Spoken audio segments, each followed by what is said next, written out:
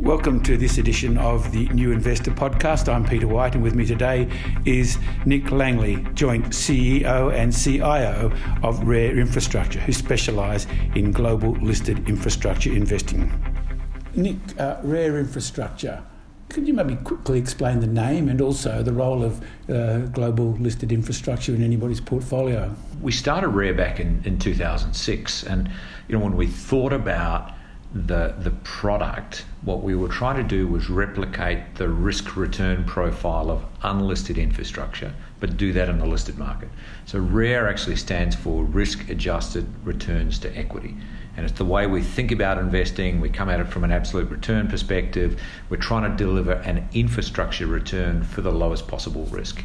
And why listed? What's the attraction of listed? So it's about the liquidity, right? The ability for people to invest literally overnight to obtain an infrastructure exposure for their portfolios. So the companies that we're investing in are generating long-term cash flows from a set of real assets, right? So they don't move to the beat of equity markets.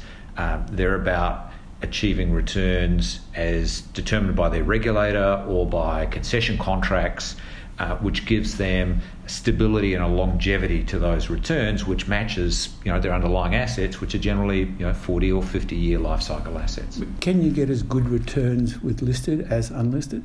Interestingly, when you look over a 5 or 7 or 10 year time frame, the returns are exactly the same out of listed and unlisted. And what happens is the return from the underlying assets and the allowed returns the regulator is providing come through in the returns of the portfolio as a whole. In the shorter term, though, and this is important for investors, you do get some equity market volatility. So when you look at it over a quarter, a year, or anything up to 3 years, you'll see some of that equity market vol coming through. But over the longer term, what you're generating is an infrastructure return from this investment class. Well, that's quite surprising. Looking back at the last 6 months, say this calendar year, what have been some of the highlights and the lowlights? I can use that term. Yeah, well, it started really, interestingly, when we looked at the end of last year and said, right, what is 2018 going to bring? Pretty solid backdrop of economic growth was what everybody expected, a bit of inflation and gently rising bond yields. Well, we got sharply rising bond yields and we got a growth scare in the first quarter, and so that was really one of the lowlights.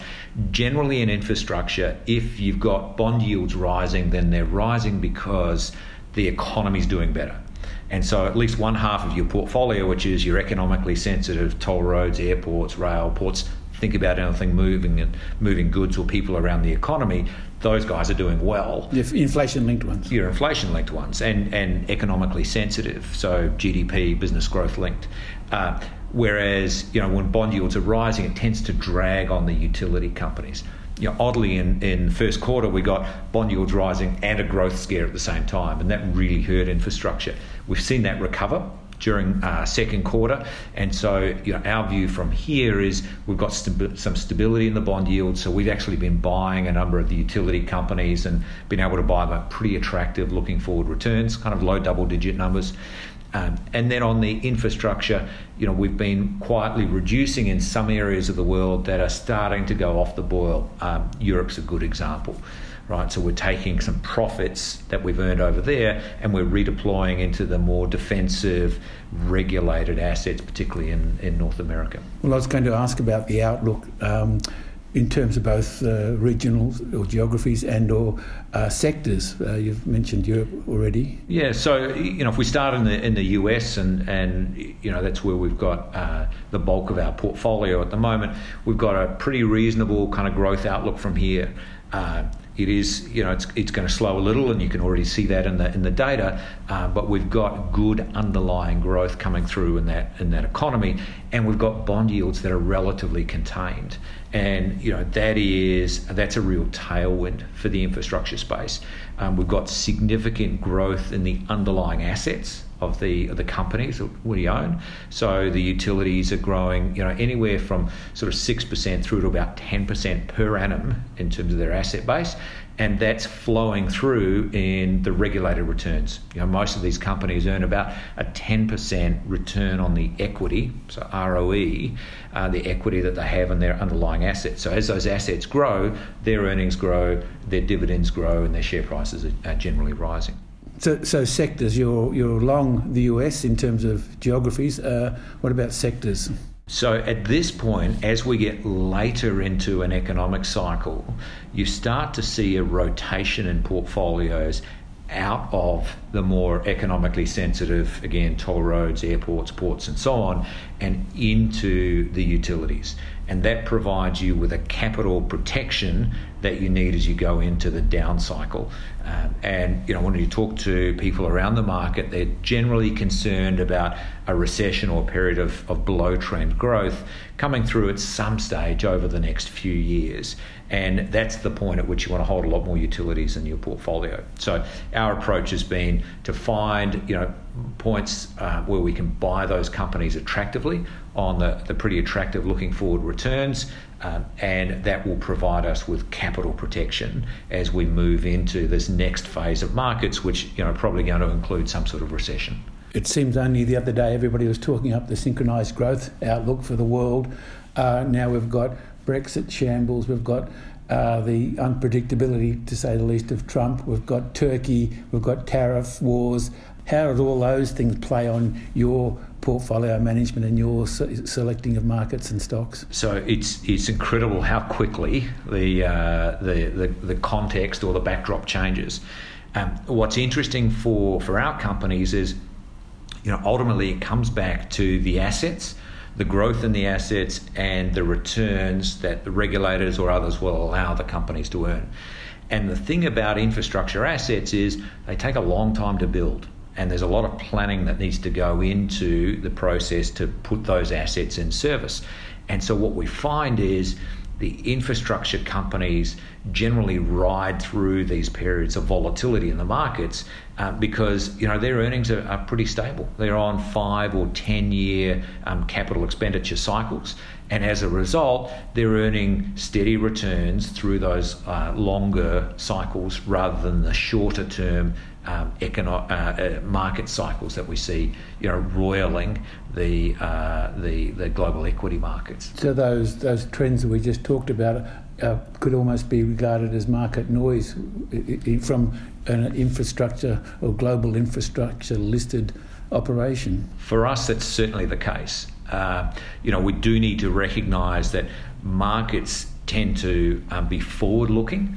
And so as markets start to worry about a recession coming through, that'll begin to get priced into markets. And, as I said earlier, we're busy transitioning our portfolio from those more economically sensitive, toll roads and airports and so on, into the more defensive utilities, and that'll provide us with a capital protection as the markets begin to worry about recessions and so forth. Maybe to finish up, could you explain the nuances or the differences between, you've got 3 funds, income, growth and emerging markets. Which one would you put your grandparents into or your parents into for their retirement fund, or would you recommend a split across the board?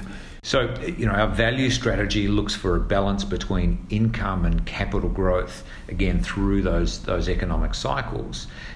The income strategy tends to focus a little bit more on the current yield, so the upfront income and dividends that you get from the companies, perhaps at the expense of some of the longer term growth. And then the emerging market strategy is really looking for exposure to GDP or cycle growth and inflation in the emerging markets themselves. Still investing in mature infrastructure assets, but just higher growth and higher inflation ones.